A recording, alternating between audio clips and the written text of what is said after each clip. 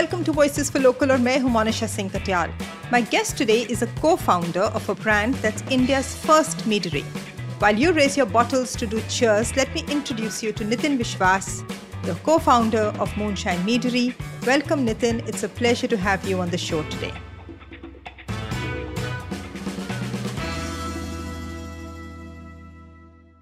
Nitin, thank you so much. I'm looking forward to having this conversation with you. Thank you for being a part of Voices for Local. Thank you so much for having me. I wish Rohan was here. I know I was looking forward to that conversation. I believe he's got pulled into something. Yeah. But I want to know from both of you, and this is what you need to answer. When was the first time that both of you tasted your first mead? And how did you, from reading an article in an in-flight magazine, how did that process actually start? Tell me that. So for us, it was the discovery about what mead is, right? So the mead comes from a Latin word called medu, which comes from the Sanskrit word madhu. So words like madhira and madhushala, if you notice, the first words are mad, right? Right. This is essentially the oldest alcohol known to our civilization. It's the oldest alcohol known to any other civilization. And both Rohan and I are history buffs. So what happened was I read about meads. It was interesting. I took a bunch of pictures of the article, sent it down to Rohan, and I think by the time I was coming back, Rohan had already started a batch. Wow. Saying, I've just used some online resources to figure out how to make it. And it sounded interesting. So here it is. So came back, and I think the first few meads that we ever tried in our lives were our own. So we had no baseline, absolutely no baseline. But the two of you have been best friends for over decades. Your dads have been friends. You've gone to the same school. But now at Moonshine, while Rohan predominantly handles the making and you focus on business, finance, the other aspects, I always feel when two people are working together, even if it's best friends, couples, I want to know, what is the working relationship like, and how do you often overcome some disagreements? Oh, we fight. We fight on everything, even today. While we come from similar backgrounds, we both think very differently. I think the summation of our experiences at work have pretty much defined the way we are today. For me, I'm chasing numbers, right? And I can get rather sucked into a very dangerous spiral at times when it comes to anything to do with the brand or the product. Rohan, on the other hand, has a very, very strong eye on quality. And for him, sales is not the reason why he will compromise on quality. And what happens is, because of these two reasons, we find ourselves at loggerheads on many topics. We've started to realize that each of us brings a certain element to the brand, which is important. I mean, we cannot lose sight of the numbers, but neither can we lose sight of the fact that the product needs to be top-notch, because while the first part of marketing looks after ensuring the product is on the table, the second part of marketing starts after you open the bottle and taste it. Right? That's what brings back the customers. So we realize that at the end of the day, our goals are the same. The team has taken a little getting used to our quarrels, because there are times when we have stormed out of the room after having a discussion, right? And the team initially used to be very shocked. Now they're just they're quarreling. They figure their shit out. But I think what we have realized is a couple of tenets from my consulting days, right? Agree to disagree, and even if you disagree, commit. If the larger team, there's a lot of majority wins that we play with. So if the larger majority is ready to do a certain thing, then it stops becoming his or my idea, right? It's the team's idea at the end of the day. And we will disagree, but we'll commit, and we have a very clear policy of I told you so doesn't exist. So if you fail, the team has failed in a certain decision, and then you sort of find a way to fix it again. It's institutional memory. You don't make this mistake again, but no one person can come back and say, hey, I told you could have done that. That's not allowed. And these are little tenets of consulting that I have experienced in my background, with we plugged it in and it resonated with Rohan as well. No, I think it's a lovely idea when you say that it's a team decision. Any idea is always an individual's idea, but as long as it has a team buy-in, I think it just leads to a more productive approach to getting things done. Yeah, very true. You faced multiple challenges over the course of your journey as an entrepreneur, like all entrepreneurs do. The earliest being that mead was not even recognized as an alcoholic beverage. Yes. And you had to find a category working very closely with the excise department and had to create an all new category for it. And Yes. it took, I believe, almost 2 years to receive the Yes. license and get Yes. into commercial production. Yes. One of the other challenges that you guys faced was the issue with your branding. Yep. And I want you to tell me how and what did these challenges leave you with as a learning experience as your journey as an entrepreneur? I think what we realize very quickly is patience is the name of the game, especially in the sector that we've chosen, right? But what we've also realized is that people are there to help if you ask for it. If you behave Right. gung ho about it and just walk in, like I remember our first discussion with the excise officer and the excise SP in Pune, saying that we want to make this new category. It's called mead, and he looked at us and said, "Mead kya hai?" And then this whole conversation around mead started, and then he said, "Iska approval nahi hai." Now we had two approaches from there, right? One is ki tell us what to do, or say, "Okay, we'll figure it out on our own." We went completely with open hands. We said, listen, we don't come from this industry. There is a product, there is a category we believe should be there in India. There are tribal areas of India that have been making meats for centuries together and even today. So while we are the first commercial meadery, and there are folks in Jharkhand, there are folks in Chhattisgarh, all these little tribal belts, Kurg as well, you will see meats being formed. So we explained that to them and we said, tell us how to go about it. So for a second, they were taken aback. They said, "Baat kar lo mantralay mein." So it's like we don't know. आप अपने को बोलो क्या करने का है वही हम करेंगे. It was absolutely open hands. Tell us what we need to do. And the second they realize that you're being genuine about it, it's astonishing how much they start to help you. We give a lot of credit to the state. Everybody talks about the state governments being hard to work with. I don't believe that is true. If you can go and talk to the right set of people. Luckily, we had two other girls who wanted to set up a meadery as well. So we worked together on this, in fact. They helped get the appointment. We made the pitch deck. We went and sat together in the excise office in front of the minister. And it was surprising. Nobody looked at the deck at all. I mean, we started and they were happy enough to sort of tell us what should be done. They said, this is a great category. This is a type of wine which the state of Maharashtra is very progressive when it comes to looking at wines. So we will give you the permissions. There was a certain amount of humility you need to show as an entrepreneur. And if you show that, you'll find the world sort of conniving to make it happen.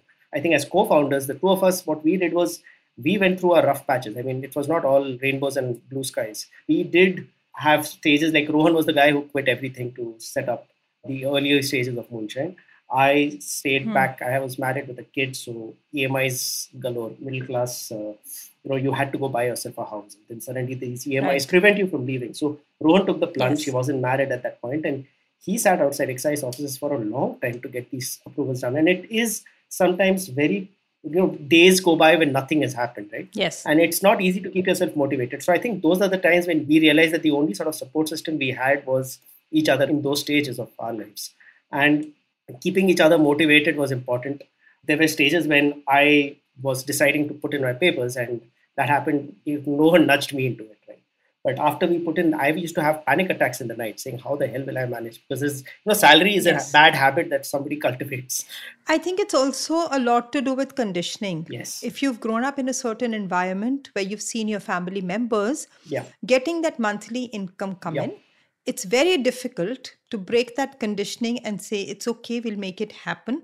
Because I do understand, and this is something I think you've given me such a nice insight, because most people, I think always at some stage, especially if they've reached mid-level seniority in a company, or rather in their 30s and 40s, always think 10 times, even if they have a brilliant idea, to karen ki nahi karen. Yeah, it was exactly that. Yeah, and it is not an easy decision to make. I think when people like you can do it, I think you're also very inspiring for my listeners, because you see, this is a challenge I think everybody in that precarious position of, having a great idea but can't leave faces. But here's a fun part. You know how Rohan made me leave? How? One fine morning, on my drive from Chembur to BKC, that's where my office was, Rohan called me in the morning and said, I've done something that you won't like. And he'd essentially put out a post on Facebook saying, I'm so glad Nitin is quitting the company that I was in and joining me full time. And I had been fighting with him every day saying, another month. I want to save up this much before I quit. And then he had done the dastardly act of actually tagging a lot of my friends and colleagues, including my boss. So I remember walking out of the lift and walking up to my room. And across the line, all the cubicles folks looking at my face saying, "Ye ja raha hai." And that's exactly how. And my boss calls me immediately into his cubicle, into his cabin, and says, "Listen, I think it's time for you to," because they knew we were working on something. He said, "It looks like your Right. co-founder is really asking you now to leave, and you shouldn't put Yeah. him in that place." And which was true. I was taking advantage at that point in time of him. And that was when I finally put in my papers. I gave my Right. 10 business 3 months, a very senior position by then. As an associate director, I had a lot Right. of responsibilities. So they said, okay, give us the entire 3 months, but you can start doing a little bit of work of your own as well, because you're not joining another competitor, you're actually starting your own.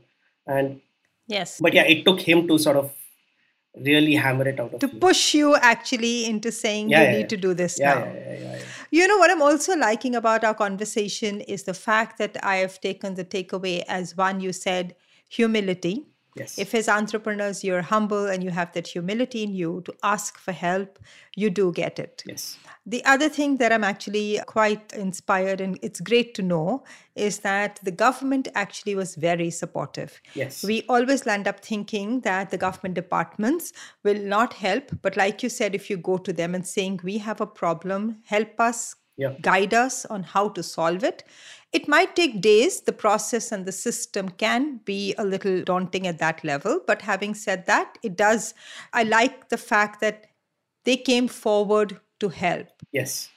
And it was brilliant. I mean, I even now when we tell people, they say you're just saying it. Absolutely not.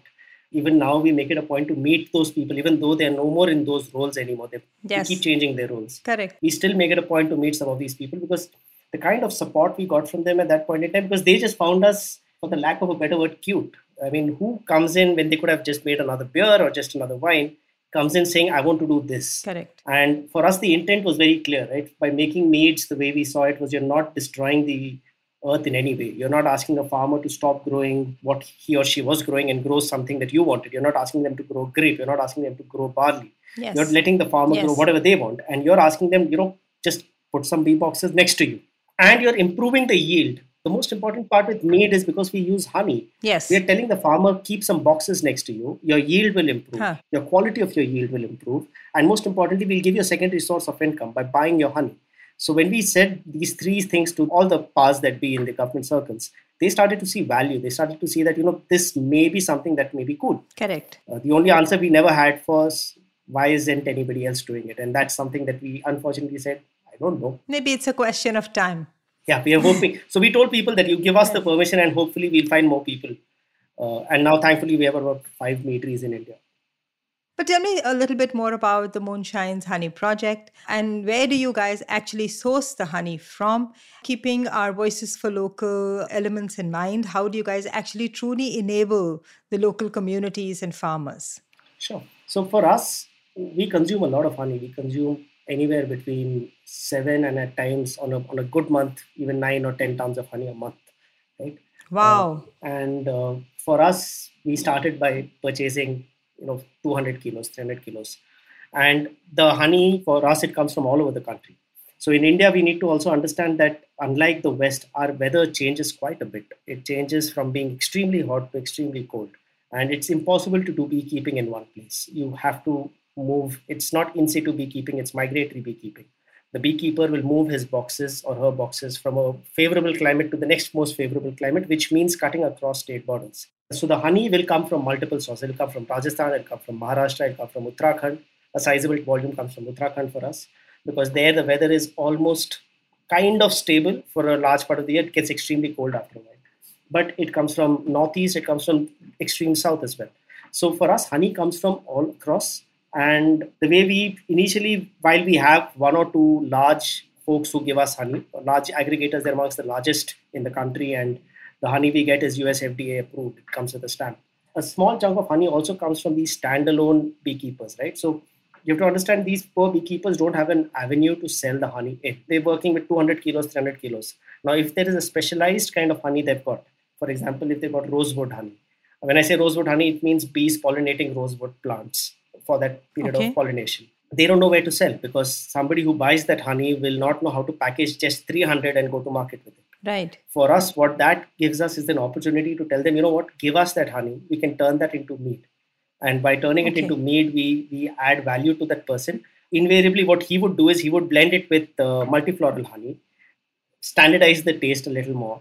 At times, do questionable quality changes to the honey and then sell it to a mass aggregator, because the mass aggregator is looking for a standard look and feel for the taste. So here we have an opportunity to work with these smaller beekeepers. And we know this largely because, again, my co-founder Rohan has done a course in beekeeping from the Central Bee Research and Training Institute in Pune. So because of that entire course, we have a network of beekeepers who work around the country where we source from. So for example, we've tried to source some honey from Palghar, which is a region near Maharashtra. We are talking to folks near Mahabaleshwar. We're talking to folks near Mudumulai forests. We're talking to folks in UP in certain belts. So there is honey available everywhere. And this just becomes a beautiful way to use it. And I think during the lockdown is when we had some honey with us. We have some in our stores. And it costs us money. And we were wondering how to monetize it because cash flows were stuck. And we realized that we are in that enviable category of alcohol where you can put your raw material out for someone to taste. Correct. And that person can figure it out whether it's good or not. So Moonshine Honey Project started there. It was just our way of telling consumers who we met on a regular basis that, hey, we use good honey. We knew there was a lot of storm around poor quality honey anyway. So this became a nice way to tell people that try it. You don't have to scream it out loud. You can just taste the bottle. And that's how Moonshine Honey Project started. But where we are going to now is we are trying to work with small parcel owners around Pune, begin with, because that's finally our home. We're trying to see whether we can work with small parcel owners of farms, let's say 10 acres, 12 acres, and see if we can put up some bee boxes there. Right. Because what bee boxes do is, like I said, increase the quality of the yield, improve the yield in general. And also what we tell them is we'll buy the honey if you get honey out of it. Only thing that we charge them is a fixed maintenance cost for the boxes, because at the end of the day, it's very important for someone to look after these boxes. And that's sort of where Moonshine Honey Project is slowly moving to. What we are trying to now do is, there's a village near Indapur, near Maharashtra, where we were talking to some of the local administration there to see how can we implement bee boxes and tell farmers to cut down pesticide use. So Moonshine Honey Project, while it started off as just showcasing honey, it has slowly and steadily sort of started taking on a slightly more umbrella-ish role, which is around sustainability and environment. Right. And I think one thing that we're consciously trying to do is buy honey from small beekeepers. I think that's really great. You're actually going down to the grassroots level and enabling them and giving them a source of income. Yes. So Moonshine has a series called the Mead Lab.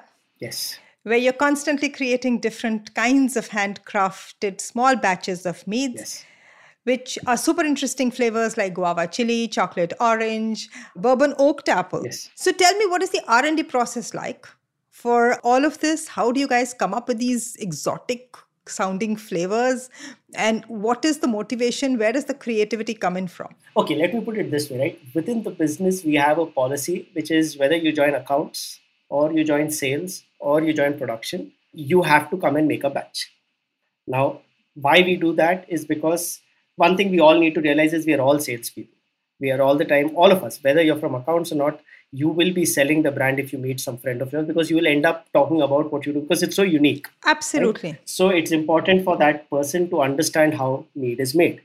And now what we then tell people is mead is versatile. And they say, what is versatile? We say, boss, you think of a spice, you think of a fruit, we can find a way to introduce that into the mead.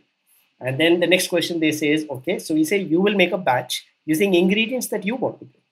You could rummage your house kitchen and find something. You could go to the local mandi and buy something. You could think of the craziest stuff like peanut butter jelly, and you can bring the flavor standard, bring some peanuts. We'll help you make a medium. And we start their batches, small batches, like 1 liter, 2 liter, just for trials. And we'll get them to sit down and make it. What it essentially ends up doing is, one, people start to realize that mead is versatile. It adds to the sell that they would do to their friends and family. But it also gives all of us an idea of what that ingredient that this XYZ person came from can do to a mead. And for us, like I said, mead is a very, very blank canvas. Like the versatility of nature can be packaged in a bottle. You dream it, we can make it. For example, I think when Nikhil Kini had come down to the Meadery, Nikhil is a South Indian. So Nikhil, we decided to make something using curry leaves, just to play with him, right? And we also created something with palm leaves. And this was the first cut variant, right? It was we were also going through a leaf fetish, so we were playing around with different leaves. This just became Right. two extensions. I'm a South Indian, so I was very happy to have a curry leaf meal. So we made that, and he loved it. This happened almost a year and a half back, and today we are trying to work on a mead using pan, but we're also adding additional elements to it. And for us, what you did a year and a half back goes into what we define the mead flavor Bible, right? So every fruit, every flower, every spice can actually be, you can write about how it would work with a mead. And then we find different connections with one with the other. And that is a constant process in the factory because somebody is making a new batch. Somebody thinks of a new batch, we come and try and put. We have actually made a peanut butter jelly mead. Really? How did it turn Oh, out? brilliant. Yeah? Brilliant. It's just very painful to make it. But here's the thing, right? Painful today, we might just find an easier way to cook those peanuts and extract the oils before we use it some other day. But it gave us a baseline. We now know what it will taste like if you add Right. peanuts to it. Now, tomorrow we might just use a little bit of peanuts, but something else along with it. And a combination of two flavors will give you something absolutely crazy. And this is how our process, we have one person dedicated looking after just this. And we will keep cooking up new ideas and throwing it at the person. And because it's in the culture, there's a Slack thread only for new product development, and everybody is allowed to add ideas to But it. I think it's such a brilliant idea. I would love it as a customer if I was allowed to come and just play with the, different flavors. We allow people to do that. I think it's such a great marketing idea as well because you just enable your customers so much and empower them to come and say, hey, listen, we are giving you an opportunity to Yeah, create something, a flavor that you would love. yeah, And what if that flavor becomes, a super hit? You just don't know yeah. where the creativity or the next big idea can actually come from. So that's exactly how it works. So we have at any point in time in the factory 3 or 4 small ideas being tested to see how they would behave, work around it, and if something clicks, then we try and make a slightly larger batch and we share it with friends and ask them tell us what's the feedback. And if they like that, then we'll scale it up a little more, and then we'll put a small batch. Let's see how consumers behave, and if they like it again, it scales up to a really large batch. It's a 3-4 step process. Sometimes some batches are so good they just jump, Correct. but some of them go slow. So we are working on a hibiscus and ginger, right? We're using roselle, which is a hibiscus version of the hibiscus flowers. The whole flowers, we don't use flavors. That's where the challenge for us is. We can't go and buy aroma and flavor from a shop. We need to go and pick up the fruit or the flower in bulk. So we picked up roselle flowers, the whole flowers. It came in this massive sized bag. And we use that, we use some ginger, and then we start putting it together and we start seeing what's coming out of it. And over some time, it sort of morphs it into a nicer liquid. Right now, we're playing with pan, like I said. So we have tried Magai, Banarasi, Kolkata. Yummy. All this sounds yummy. So different pan leaves. You're trying to see what happens when you use this pan leaf with a meat. I'm officially telling you on my podcast, Nitin, I'm ready to be your guinea pig. Come down. We have Meadery tours every Sunday. Drop by. We'll test it with you. I really look forward to because this sounds so exciting with all the flavors that you're mentioning. It sounds like really yummy to try out. You might like Yeah. some, you might not like some. Some Yeah. people have different palates.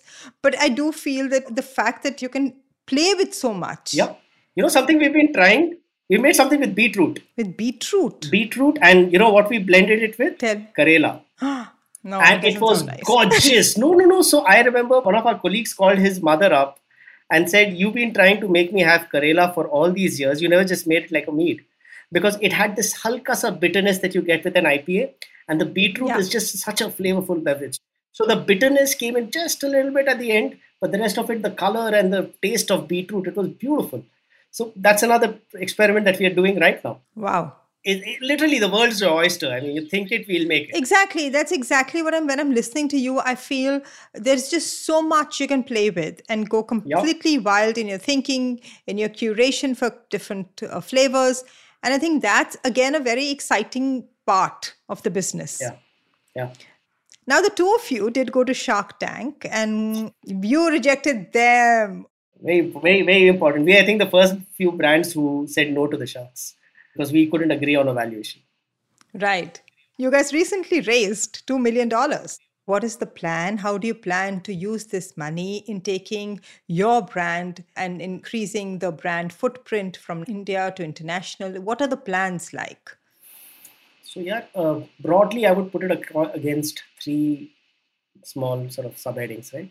So the first one is obviously we've opened a bunch of new markets in between August and December last year. So the plan is that once this capital comes in, we will make deeper inroads into these markets. Some of these markets have been showing us a lot of love.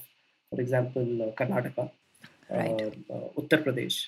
So these are markets that we want to double down on. We know there is a discernible audience that is looking for a tasty beverage, and we are a nice, flavorful beverage. So that sits beautifully in that space. So some of these markets are where we will double down on, and maybe one or two more new markets we'll touch. Okay. Mostly predominantly North India, because I think that's where our presence has been the weakest. We are a very south-west focused brand still now. So time for us to come up north. No, I do feel that north will be a great, great market. Yes. No, we are very confident about that. So we might open one or two more markets up north. But I think a lot of focus will go into exporting, because what we realized was meads abroad have always been high alcohol. Meads abroad have always been still honey forward. The category has been forced into this ultra boutique space, and there's a need for it to be pulled out and made into a more mass sort of a space. So where we see Moonshine playing is we just won we won a bronze, a silver at the International Wines and Spirits competition. It's the oldest one that happens, and we are amongst the only few of them in India who have actually won these awards. That's amazing. I think the first few mead brands to ever win this award. So for us, it's a sort of sign that the brand has legs to cut across the subcontinent, go to other parts of the world. And we will focus excessively on the export market as well. It sort of also marries to the fact that if the market really does slow down, as they keep saying, this sort of diversification will at least ensure the business stays relatively stable. No, absolutely. So you will see us open some export markets. And of course, all this expansion means some expansion needs to happen at the plant. So some money is going to go into building out that space. No, but I think it's absolutely great because, what you guys are doing really is one of a kind. B, you're enabling the local communities and the farmers. And C, you're actually aiming to take an Indian product international. And I think that is very nice for an Indian brand if they can manage to do it. I think it's truly amazing as a feeling for everybody. Thank you. Yeah. On that note, if you were to name one Indian homegrown brand that we could feature in Voices for Local, who would that be and why? I'll stay in the side of Alcobev. I think it's a tough market to crack. And for me, I have a lot of respect for what Greater Than as a brand has done with gin, right? Gin was an unheard of category. It was starting to show sparks outside of India. And what Anand and team have managed to pull off is make it such a wonderful brand. I mean, everybody knows about it. And I think they're doing a killer job with the brand. Yes. I mean, all of what they do. Anand is a very dear friend. But more than anything else, I think the way they have built the brand as a team is phenomenal. And that's a brand that I would... Otherwise, I would have said Sabco, but then Sabco, I think, nominated us. Yes, Sabco nominated you. For me, the way I look at it is alcohol is not an easy play. And what GT or Greater Than has done is completely dominate the gin space. Right. Brands have come, brands have gone. A lot of brands have come. And in fact, it's ridiculous how one brand pops up every 2 months. Yes. But even then, Greater Than continues to go from strength to strength. So as a brand I admire and a brand I like. I'm a full gin drinker, so I would love to have them on I'm the show. not a gin drinker. I would, but Anand would make a great guy too. I've had such a lovely time chatting with you, Nitin, because there's been so much of takeaway from this interview, not just about the product you guys do. That, yes, of course, but more than that, your journey as an entrepreneur, your ability to navigate the different challenges that came your way, your ability to give up with having all the responsibilities, a job, and start as an entrepreneur. And, I want my listeners to know that if you can do it and take a plunge, if they have a brilliant idea, I think so can they. Absolutely. If there's an idea that keeps you up late at night, please go for it. Yes, I always tell people that please follow your passion and let's have a larger purpose to life. But on that note, thank you so much, Nitin. It's been a real pleasure having you on the show. Likewise. Thank you so much for having us. Thank you for choosing to be a part of the show, Nitin, and wishing you all the best. To all my listeners, write into me with your suggestions, names of brands that you would like to see get featured, and connect with me on my Instagram at Monisha Singh Katyal. And please do follow at Voices for Local on Instagram to know more about your favorite local brands. Until next time, check out Moonshine Meadery and check out their amazing flavors. Happy drinking and happy shopping!